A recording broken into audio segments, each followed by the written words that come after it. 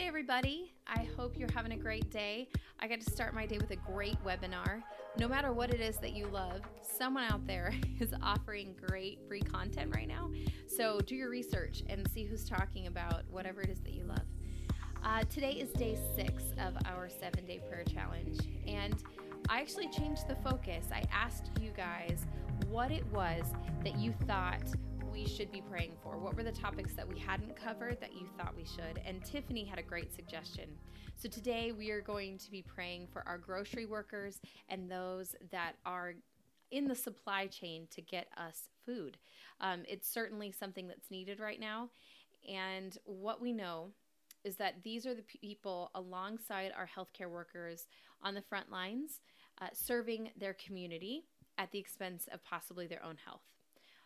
Some of them are pulling 10 to 12-hour shifts, and they are working right alongside people, probably too close, not really able to social distance.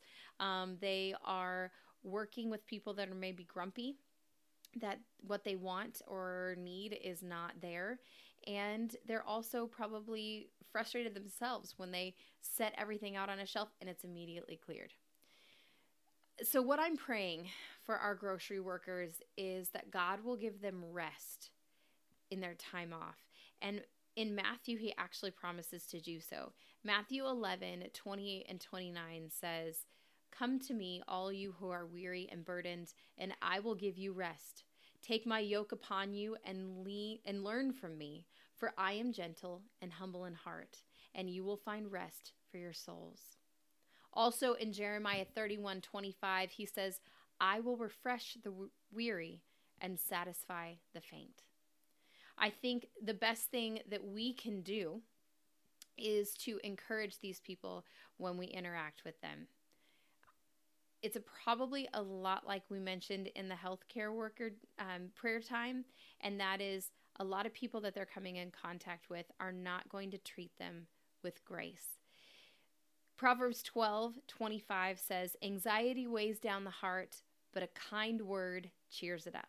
So can we be that kind word for these people that are working so diligently for us? Say thank you to those that you see restocking the shelves, offloading the trucks, or helping to check you out at the store.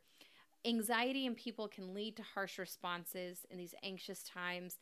And so being that kind word, being kind and patient, being loving to our grocery workers is going to speak volumes. So how can we be praying?